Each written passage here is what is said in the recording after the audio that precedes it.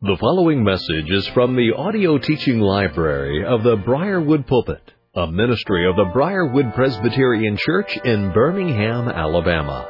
Our speaker is Dr. Harry Reeder, Senior Pastor of Briarwood Presbyterian Church. It is our hope and prayer that this message will equip and encourage you in your walk with Christ, and as a result, you will be used by our Lord as an instrument of change to further His kingdom and bring honor and glory to the name of Christ. Here now is our pastor-teacher, Harry Reeder. If you're able, please remain standing for the reading of God's Word. And I'll ask that you turn with me to Matthew chapter 2. The Gospel of Matthew chapter 2. If you'll turn there, let me confess to you, there's been a little shift. I was going to do Herod the Great this week, but I want to stay chronological. So we're going to look at the King from the East. And in our series, The Kings of Christmas. Last week, Caesar Augustus. This week, the King from the East. Next week, Herod the Great. And then on Christ Sunday, Christ Himself, King of Kings and Lord of Lords. So looking forward to doing that with you. And would you look with me in Matthew chapter 2? Matthew chapter 2, and I'm going to begin at verse 1. Now, after Jesus was born in Bethlehem of Judea in the days of Herod the king, behold, wise men from the east came to Jerusalem, saying, "Where is he who has been born King of the Jews? For we saw his star when it rose, and have come to worship him." When Herod the king heard this, he was troubled, and all Jerusalem with him. And assembling all the chief priests and scribes of the peoples, he inquired of them where the Christ was to be born. And they told him, "In Bethlehem of Judea, for so it is written by the prophet," speaking of Micah, and it's found in Micah 5:2. "And you, O Bethlehem, in the land of Judah, are by no means least among the rulers of Judah. For from you shall come a ruler who will shepherd my people Israel." Now, Herod summoned the wise men secretly and ascertained from them what time the star had appeared. And he sent them to Bethlehem, saying, "Go and search diligently for the child. And when you have found him, bring me word, that I too may come and worship him." After listening to the king, they went on their way. And behold, the star that they had seen when it arose went before them until it came to rest over the place where the child was. When they saw the star, they rejoiced exceedingly with great joy. And going into the house, they saw the child with Mary his mother, and they fell down and worshipped him. Then, opening their treasures, they offered him gifts, gold and frankincense and myrrh. And being warned in a dream not to return to Herod, they departed to their own country by another way. The grass withers, the flower fades, God's word abides forever. By His grace and mercy may this, the word read in your hearing, be preached for you. Please be seated. Kings of Christmas is the series. There's 4 sermons. Last week was the first one. And it was the king that we first encounter in Luke chapter 2, verses 1 through 7. His title was Caesar Augustus. His name was Gaius Octavius, or Octavian as he is known in most of our history books. He is the one that gave the decree carried out in the days of Herod the Great, another king that we're going to look at next week. And it was done under the governorship of a military political governor by the name of Quirinius. He will later be replaced by a guy by the name of Pontius Pilate. And it was administered. It was the first of a number of them. We know of 2 that are recorded in the Bible. This one and then the next one that's administered 14 years later. This is a series of registration, census, taxation, military distribution. It's got all kinds of purposes. Octavius was quite the administrator, and he's the one that established Pax Romana, the peace of Rome, so that you could travel anywhere at any time. The road systems he nurtured and developed. Allowing local areas that they ruled to keep their local religions. It was something that he did as well. He was the grandnephew of Julius Caesar. What he didn't know is Julius Caesar had adopted him as his son. And when Caesar was assassinated on the floor of the Senate, it became known through the reading of his will that he would be the next emperor, which he was, and which he served, and we find out under this decree that he is made. So it was the study of this king, and I entitled it King or Pawn. Now, a lot of people, of course, would quake in his presence as king, and many would, when they read the scripture, say, well, he's a pawn. See, God's using this king. He's really a pawn in the hands of God, as God is sovereignly working through him to give the decree that then sends Joseph and Mary all the way to Bethlehem, and that fulfills the Micah 5:2 prophecy given hundreds of years earlier. And while I'm kind of drawn to that interpretation, I just can't settle there. I don't think he's a pawn. I think he's a king. I think God ordained him to be a king. I think he had kingly powers. He had kingly power. He had kingly decrees. He did all of the things. He's really acting as a king. God, in his sovereignty, to accomplish his purposes, does not have to reduce or diminish persons or their positions. Remember, he's king of kings, not just pawns. He's King of Kings. And he actually rules and reigns over carpenters who make a decision under a sovereign God not to leave their wife back at home to have the baby, but in compassion, instead of leaving her, brings her with him, 90-mile journey, so that she is there and delivers in Bethlehem. He's God over and sovereign over Joseph and Mary and a king. Even the greatest emperor in the history of Rome, Caesar. He's King of Kings. He has the heart of the king in his hand and turns it wheresoever he wishes. So God's sovereignty doesn't need to be explained by the diminishing of those upon whom and through whom and with whom he accomplishes his purposes. So that's why we landed at this point, that the birth of Jesus, the Messiah, is real history, real people, real places, real times, real events. You can go back and check the history.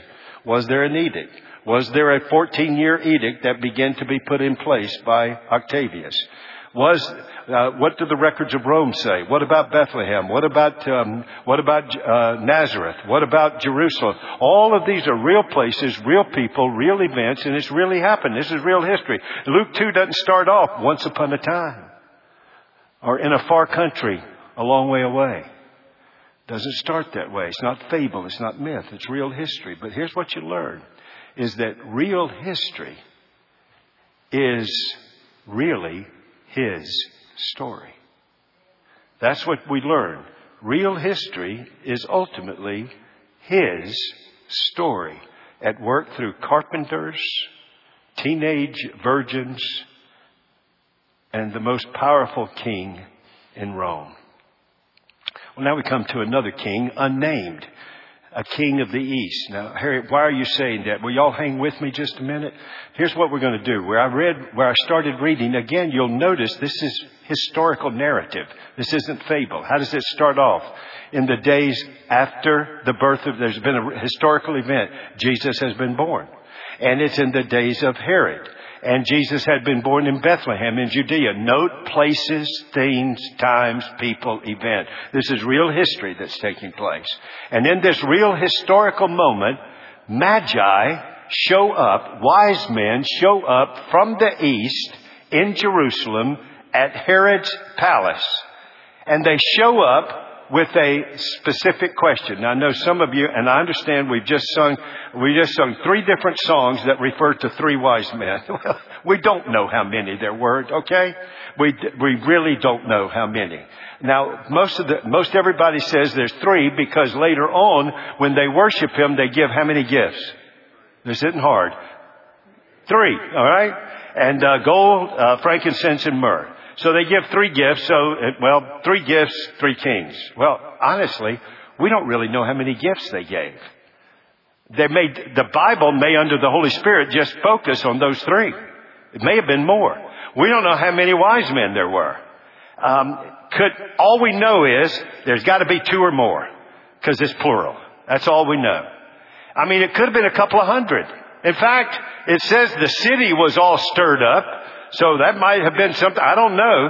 I know the city was stirred up because Herod was stirred up. Well, why was his city stirred up when Herod was stirred up? I'm glad you asked that question. That's what we'll answer next week when we take a look at Herod from this same text of Scripture. And we find out the biblical lessons from that. But right now, we've got Magi who have come from the king of the east. Now, why would I say that? So why did they show up? Well, we know why they showed up. They showed up to ask a very specific question. They're looking for some intelligence in order to accomplish something.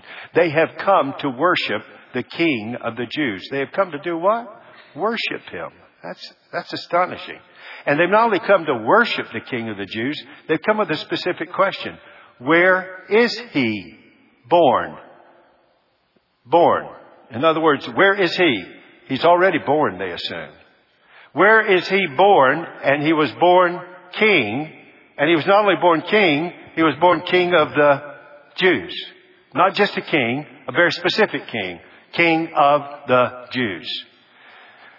So the questions begin to abound. Not only simple questions like how many gifts actually were there and how many magi were there, but even more, why would they ask that question? Why would they show up at Herod's palace in Jerusalem in the nation of Israel asking that question, where is He born King of the Jews? Why would they do that? And in fact, who are they? Who are they? Why would they do that? And what did they do? So why don't y'all take a look at that with me? I want to walk you through it from the text if I can. Who are they? Well, they're called Magi. Now, what are Magi? That's a very technical term for a certain guild of people. The closest I can give you as an American is the cabinet of the President of the United States. So the cabinet of the President of the United States is about the closest advisors, special advisors with the imprimatur of the one they advise. In other words, when they show up, the king shows up. Just like the cabinet. If there's a royal birth or a royal wedding or a royal funeral and the President of the United States can't get there, many times he'll send one of the members of his cabinet according to a certain ranking usually, and he'll send one of them. So that's what has happened here, is that this king from the east has sent his cabinet. It's really hard for me to get this across, but this is a guild of people. They show up all the time in the Bible. You've got them in Egypt. They show up in the kingdom of Assyria. They show up in the kingdom of Babylon. They show up in the kingdom of Medo-Persia. They show up in the kingdom of Greece. And they show up in the kingdom of Rome. They show up constantly because what kings needed was intelligence, advice, and counsel from, quote, learned people. Who are they? They are scholars. They have extensive libraries. They exist to study. They exist to study the disciplines of the day that were valued. History, religion, philosophy, and 2 very important ones. In those days of pagan wisdom, there was the pervert. Now we know the star, the heavens declare the glory of God, right? God reveals Himself in creation, including the heavens. But they had perverted that into making their reading of the heavens the wisdom. So they had these disciplines of astronomy and astrology. Now sometimes when you get into this position, this is a power position. If you're the only thing bigger than you is a king. And by the way, if the king sends you, when you go somewhere, it's like the king showed up. I'm here in the name of the president. I'm here in the name of the king. And so you get to where you really like this power, you like this prestige. And the more you can astound that king and the more you can control him, the more power and prestige you can get. So what I'm trying to tell you is I don't think these are kings. I know we sing, we 3 kings. I think these are magi. I think they're part of the cabinet. Can a magi become a king? Yes. But by and large, you don't call kings magi. Magi's exist to serve kings. But their presence is the presence of the king of the east, whom they served.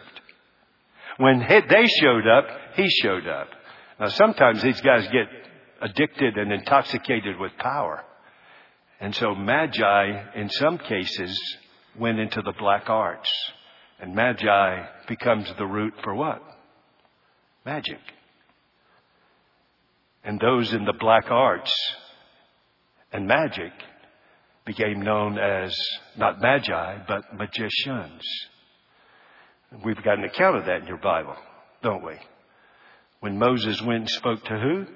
Pharaoh. He called his magicians who engaged in the supernatural of the kingdom of darkness. But by and large, throughout the scripture, these are basically counselors, scholars, scientists, philosophers, teachers that are available to and serve at the pleasure of the king. And we're there to not only give counsel, but there to accomplish royal tasks. And here some magi, don't know how many, have shown up in Jerusalem. That's who they are. Now you've got some magi that you already know about, don't you? Where are they coming from?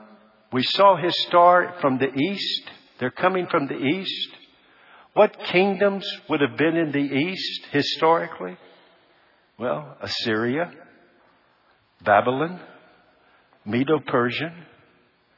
And they're in your Bible in the Old Testament. In fact, Babylon makes 3 invasions of Israel. And their first invasion is to get some potential wise men.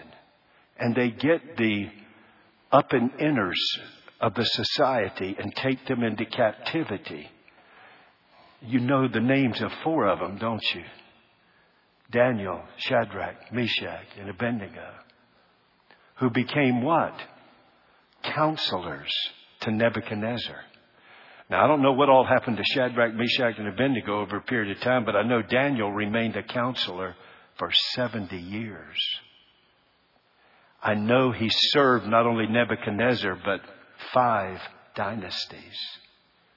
And I know he not only served Nebuchadnezzar in 5 dynasties, but he also served in 2 different empires, the Babylonian and the Medo-Persian Empire. I do know those things about him, and I do know he was a magi of his day. He was a counselor, trusted, and was over all of the counselors. So it's people like that that are showing up from the remnant of those kingdoms. Now, Rome is in control of everything, but there are remnants of those kingdoms. Just like there's a remnant of Israel, there are remnants of those kingdoms that Rome is controlling.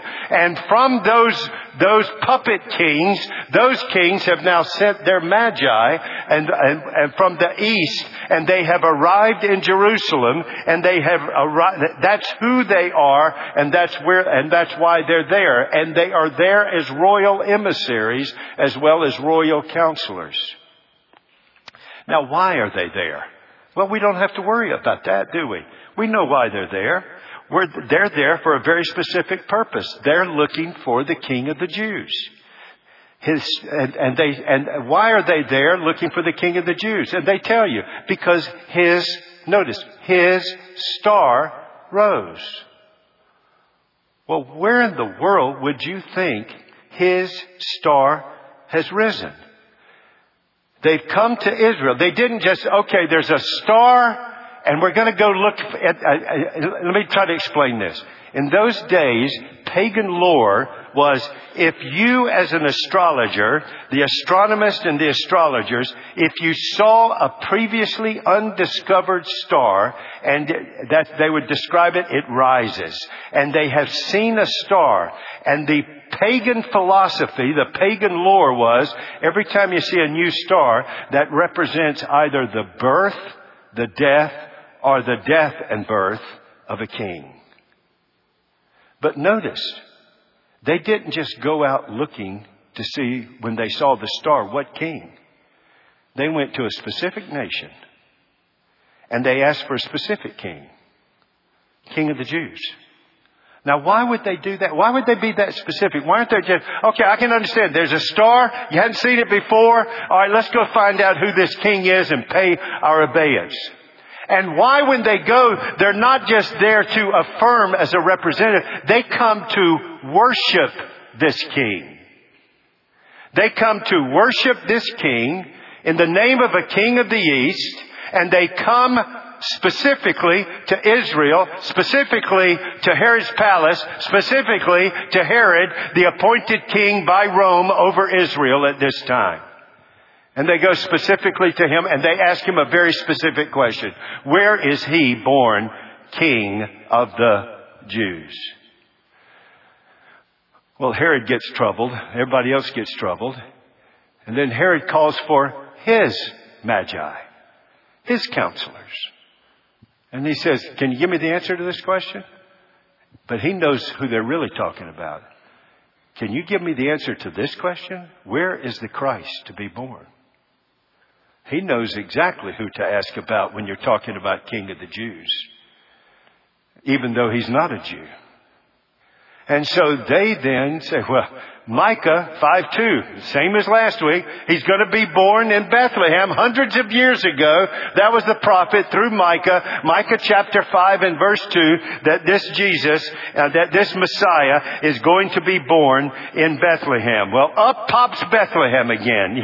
Bethlehem, the place Bethlehem that crops up in your Bible. It's the place where Jacob arrives and his wife Rachel gives birth to his son Benjamin, and she dies and is buried there. It's the place where Naomi and her husband and her two sons leave to go to Moab. And then her son and her husband and her sons die. And she comes back with one daughter-in-law named Ruth, who meets a guy by the name of Boaz. And they get married. And here is the royal line in the tribe of Judah. Because from Boaz will come Obed and Jesse. And Jesse will have his sons. And then Samuel will come to Bethlehem to see the sons of Jesse and put his finger on the one that's not there. Call in the young one from the fields. His name is David. He is anointed. And is that David from David's city, Bethlehem, who when he's encased by the Philistines will say wistfully, oh, that I could just one more time drink the water from the well of Bethlehem. And at his very thought, his mighty men go and they break in and they come back with a drink of water from the well from Bethlehem. And David pours it out, won't even drink it. He said, this is sacred. This is not leadership. This is worship. And he pours it out as a drink offering to the Lord himself in praise to him for what God had done through his men. It is this place that the decree of Gaius Octavius sends Joseph and Mary, and Jesus is born, and the announcement to the angels. And now Jesus is no longer in Bethlehem, in a stable in Bethlehem. He is now in a house. In other words, no longer under in the stable, now in the house itself. So how long has he been there, folks? I don't have this. I'm sorry. I'm trying to give you information today, but I can't give you what I don't know.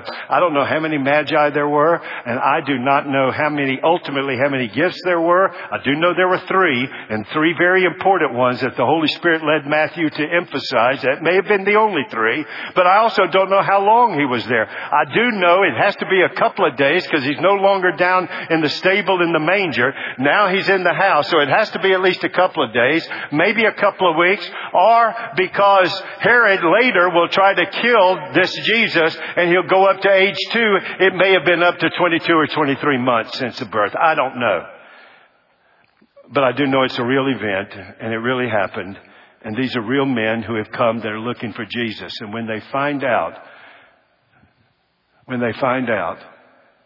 they then go to find him. But before I go further, I still haven't answered my question.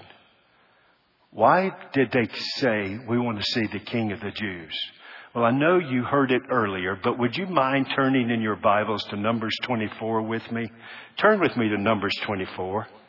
I know you've already read it, but I want you to see it. It's the fourth and final oracle of a prophet whom God had called. And that prophet is, of course, Balaam. And in Genesis, Exodus, Leviticus, Numbers 24, this is what I think they are responding to. Numbers 24, a text in the Pentateuch that would have drawn their attention, particularly with their interest in astronomy and astrology. Balaam's first oracle is in chapter 23 and second in 23, and then 24 gives the third and fourth oracle. Slip down, if you would, to verse 17. I don't want to read the whole thing for the sake of time, but look at verse 17. I see him, this anticipation, this sermon anticipating a Messiah. I see him, but not now. Fullness of time hasn't come. I behold him, but he's not near. The incarnate Christ is not yet near, for he has not yet been incarnate. A star shall come out of who? Jacob, from the line of Jacob, whose name is Israel. And a scepter. What's a scepter? It is the symbol of regal authority. A scepter shall rise out of Israel. I believe it's that verse. Now you may say to me, Pastor, how did they get that verse? These Magi, wisdom people in the East. Okay, at this point, everything I've said to you is just pure Bible, and I will go to the state for it. Okay? I've tried to be careful, not overstate what I know, and what I don't, or say what I don't know. But I'm going to tell you right now, I am now going to speculation and conjecture. But I want to call it sanctified speculation and conjecture. I want to call it even biblically directed and informed conjecture. I believe they knew this verse because they were from the East, a remnant of the kingdoms of Babylon and Persia. And guess who had been the head guy for 70 years in this position? His name was Daniel. And what do? You amass these extensive libraries.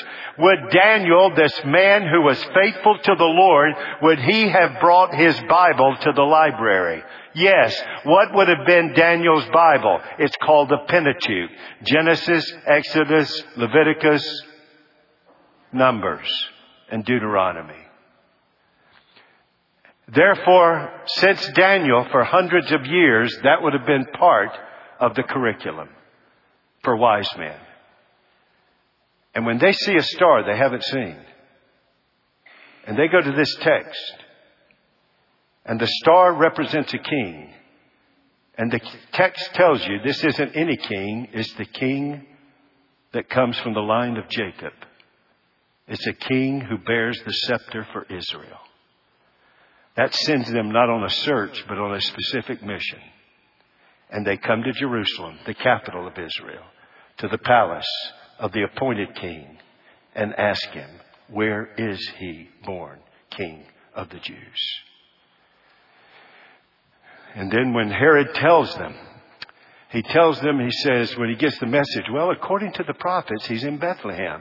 Now, here's what I want you to do. I want you to go and search diligently in Bethlehem. And when you find him, I want you to come back and get word to me so that I can go and worship him like you. You go and worship him, search him diligently, and when you see him, I want you to come back and get me, then I will come and worship him. So can I ask y'all a question? Let's leave, I hadn't heard a lot of amens today, but I'll try to draw you in some way into participating with me today. How many of you think that the kings wanted to go find Jesus to worship him? How many of y'all think that? You think that? Amen. Okay, wonderful. Okay, three of you think that. That's wonderful. Where have you been at Christmas for your whole life? The Bible tells you that's what they want to do. They want to go worship him. And did they, when they get there, worship Him? Okay, it's safe to say they wanted to worship Him. Because when they got there, guess what they did? They worshiped Him. How many of you believe that Herod wanted to go and worship Him? No. Because what did he do? He tried to kill Him. There's always a lot of deception at Christmas. There's always a lot of hypocrisy at Christmas.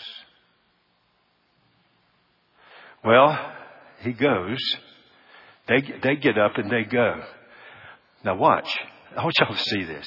Numbers 24 told them what that star was. Then Micah 5 sends them on a 5-mile trip to Bethlehem. But when they get ready to leave, guess what they see again? The star. Guess where it leads them? To Bethlehem. So the Word is guiding them, and God's providence is affirming the Word with the star. And they get to the place. And when they get to the place, what do? They see Jesus and Mary, the babe and Mary. Then what do? This is an interesting translation. It says they rejoiced exceedingly. It really means they joyfully rejoiced. They rejoiced in their rejoicing. They just keep piling on joy words here. They rejoiced in their rejoicing. They were just overflowing with joy. This had become much more than just a mere royal task. This was coming to the king, and they didn't come to honor simply a king. They came to worship Him. Now, folks, can I go into some speculation and not a flight where I'd love to go? But I'm going to give you a little bit. I can't imagine. Can you imagine the conversation that took place when they showed up and they're sitting there and Mary and, what's his name? Jesus. And Joseph said, can I tell you how I got his name? Can I tell you how I got his name? There's this angel. And he said, you shall call him Yeshua, Yahweh, Jehovah saves. And by the way, that's not his name. It's Emmanuel. This is God with us. And then Mary, oh yeah, that angel told me I was going to have a child. I'm a virgin. And that's in fulfillment of all these scriptures back here in Isaiah and also in Genesis 3:15. And now I'm speculating. I don't know, but I have got to believe some conversation took place. But here's what I do know. When they saw Mary with her baby, they fell down. Now watch what the text says. You go check me. They worshiped Him. Not Mary. Not Joseph. Not Jesus and Mary. Him. And they gave gifts to Him. Not Mary. I'm sure Mary and Joseph made use of those gifts. I mean, how in the world are you going to get to Egypt and then back to Nazareth? Or a couple of years in Bethlehem, there's some time in Egypt and Exodus number 2. How is all that going to take place? But they gave their gifts to Him. Now watch what it has said. They had come their way. They left Jerusalem on their way. And then when they were ready to leave, having worshipped, the Lord intervenes and warns them of what Herod is about to do and do to them. And they left Jesus to go a different way. That's what always happens in the lives of believers. But when they worshiped Him, they then gave their gifts to Him. Lavishly did they worship Him. I'm not the first pastor to ever look at it. In fact, you've just sung it. Go check the 2 hymns that you just sung and their theology about the gift giving. Gold, the currency of kings. Frankincense, incense, representing prayers and praise. You remember in the temple, the altar of incense that was kept by who? The priest. Myrrh, their version of gardenias. You ever gone to a funeral without gardenias? They would always bring myrrh It was gloomy. It showed up at funerals. And what did Israel do to the prophets? They killed them. Myrrh, he's a prophet who will die for his people. Incense, he's the priest and the altar. Gold, he's King of Kings, Lord of Lords. And oh, the blessing of these gifts for the trip that they were about to make. So here's your takeaway, and then I'll close in prayer with you. You might want to do this one by snapshot more than write it out, but I'll give it to you anyway. I've tried to work on this one for you, and I'll close in prayer after I give it to you. The unmistakable reality is that what do you learn from these Magi who are sent by a king of the East? The unmistakable reality is that we who come to Christ, just like they did, will be marked by God-centered worship. Not worship-centered worship. God-centered worship. Not adulterated worship. God-centered worship. Are marked by God-centered worship and loving, trusting obedience to the King of Kings. When He gives you a direction, that's the way we go. And where does He send the kings? Just like He sent the demoniac, He sends them back home a safe way. Now they're His witnesses. Worshiping, witnessing. Those are the marks of those who have come to Christ. That when you come to Christ, it is marked by worship. Worship which, by the way, is marked by giving. Folks, worship is not an event you attend to watch. It's something you do. And one of the things you do is give of the treasures He's already given to you. And it's lavishly and generously. This is not a preacher working on the year-end giving. This is me trying to share with you what a mark of the believer is. God-centered worship. And a mark of God-centered worship is participation. And a mark of participation is giving, which is why Paul says, that which you have determined to give, set it aside and bring it on the Lord's Day, the first day of the week. I understand. Listen, please, I'm not a curmudgeon. I understand all the needs, bookkeeping, providential hindrance, all the reasons for why there's online giving. What I'm trying to tell you is don't give up participation in worship. And one of the ways God has given. In fact, look at the negative illustration of it.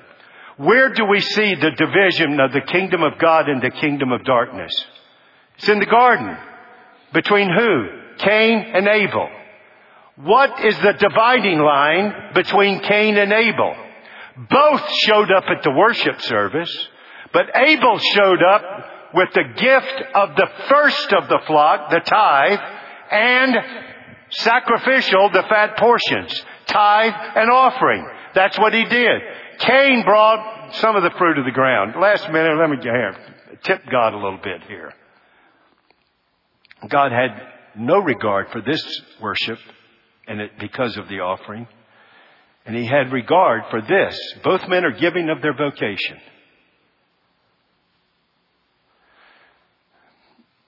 And it became the judgment of God. Or you fast forward to Nadab and Abihu.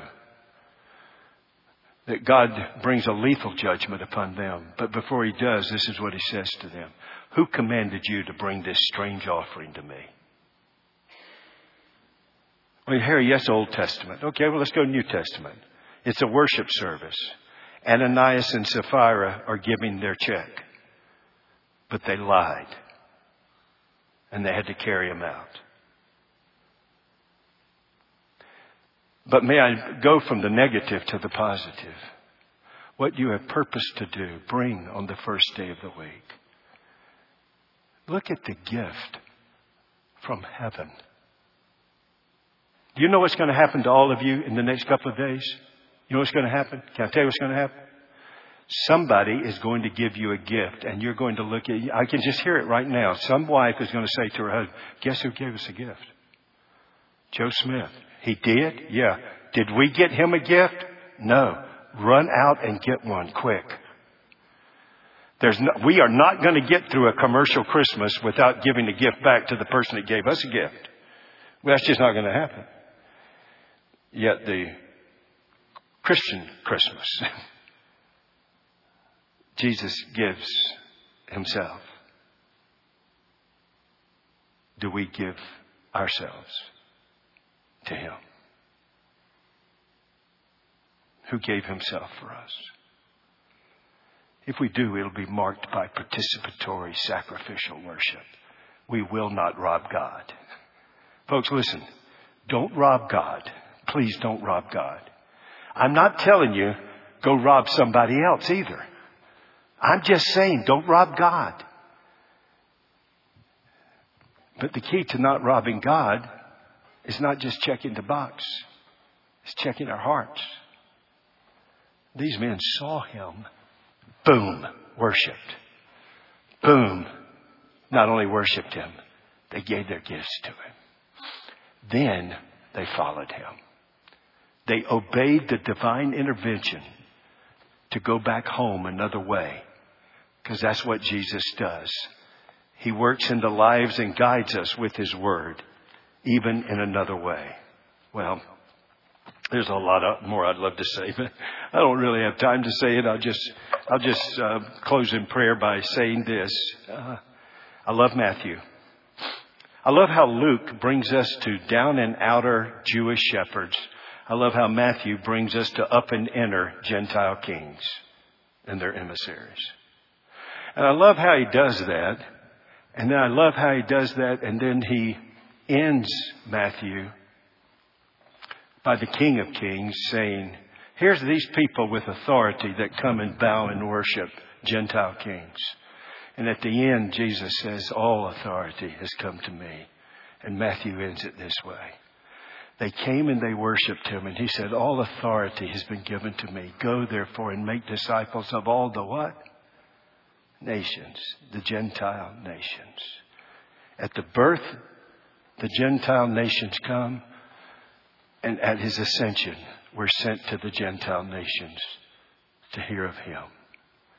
The Lord of Lords and the King of Kings. And I do pray that you and I will grasp this glorious truth. Not only do we come marked by worship and obedience, but those, now watch, who not only this King who came to save us, but who by sovereign grace brought us to come to him alone as our Lord and Savior. Here's what I'm trying to tell you. Here's what I know. I'm telling you, I'm pleading with you. I'm asking you. I will do everything. I will pray for you. Come to Christ who came for you. But I do know this. None of us will come to Christ who came for us unless Christ first comes to bring you to himself. These kings would have never got to Jesus without Numbers 24 and the intervention of God's providence. And they would have never had Numbers 24 without the Babylonian captivity of Daniel, Shadrach, Meshach, and Abednego. There was a political movement that I'm sure Israel was disappointed in that moment. Look at what God was setting up hundreds of years later through the captivity of Daniel, Shadrach, Meshach, and Abednego. There's the unseen hand of God at work. The unseen hand of God who is working to bring us to him who came for us that we would come to him. Let's pray. Father, thank you for the moments that we can spend in this word. Lord, we're astonished. The length of the trip of these emissaries the intentionality, the glorious, gospel-gilded work of sovereign grace that you accomplished not just hundreds of years, before the foundation of the world, to bring these Magi to worship and to walk away another way in obedience. God, would you please do this again and again and again and again? And thank you for how you have done it again and again and again. Would you even do it these moments? I don't know who all's here. Those who know you, will you please allow them to know like never before, not only the majesty of the one who came to them, but the majesty and power of the one who came to them to bring them to come to him who came to save them.